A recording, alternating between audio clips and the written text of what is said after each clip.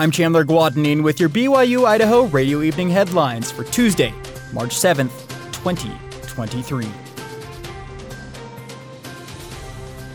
Lori Vallow Daybell's attorneys have filed a motion asking for the judge to drop the death penalty in her case. Local News 8 reports in a motion filed on March 5th, Vallow Daybell's attorneys say Judge Stephen Boyce should dismiss the death penalty for 4 reasons. First, media saturation of the case is still persistent. Second, the government has made multiple discovery violations in the case.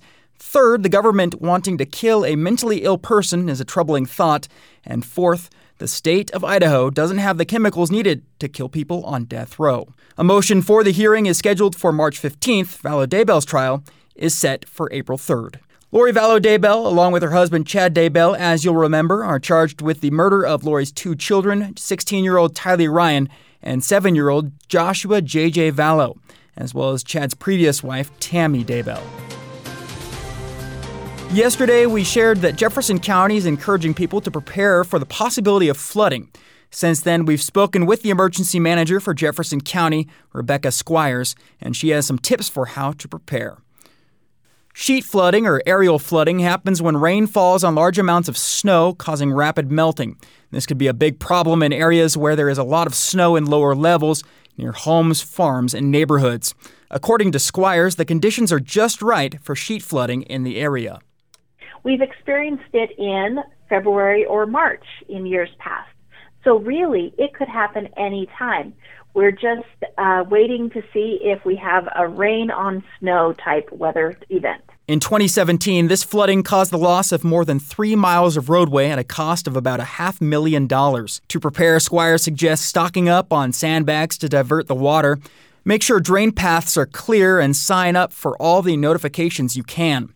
You can sign up for those notifications through the FEMA app, the reverse 911 program called Alert Sense. Follow National Weather Service on social media and sign up for any notifications for your county. You know, it's always important to maintain a level of preparedness. You know, have a plan to either evacuate your home or to shelter in place. And make sure that you include pets and livestock in your emergency planning so that you can take care of your critters as well as your family. You can find more information at the county website at jcgov.us. The First Presidency of the Church of Jesus Christ of Latter-day Saints has announced the location of the Maceo, Brazil Temple.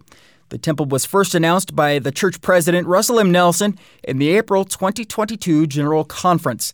The Maceo, Brazil Temple will be built in northern Maceo. This will be the city's first temple, but Brazil's 18th. Latter-day Saints consider temples to be houses of the Lord and the most sacred places of worship on earth. The primary purpose of temples is for faithful members of the Church of Jesus Christ of Latter-day Saints to participate in sacred ceremonies, such as marriages, which unite families forever, and proxy baptisms on behalf of deceased ancestors who did not have the opportunity to be baptized while living. Thanks for tuning in. These have been your evening headlines for March 7th, 2023. You can catch more news, interviews, and great content on this podcast feed. Just ask Alexa, Google, or Siri to play the latest BYU Idaho radio podcast.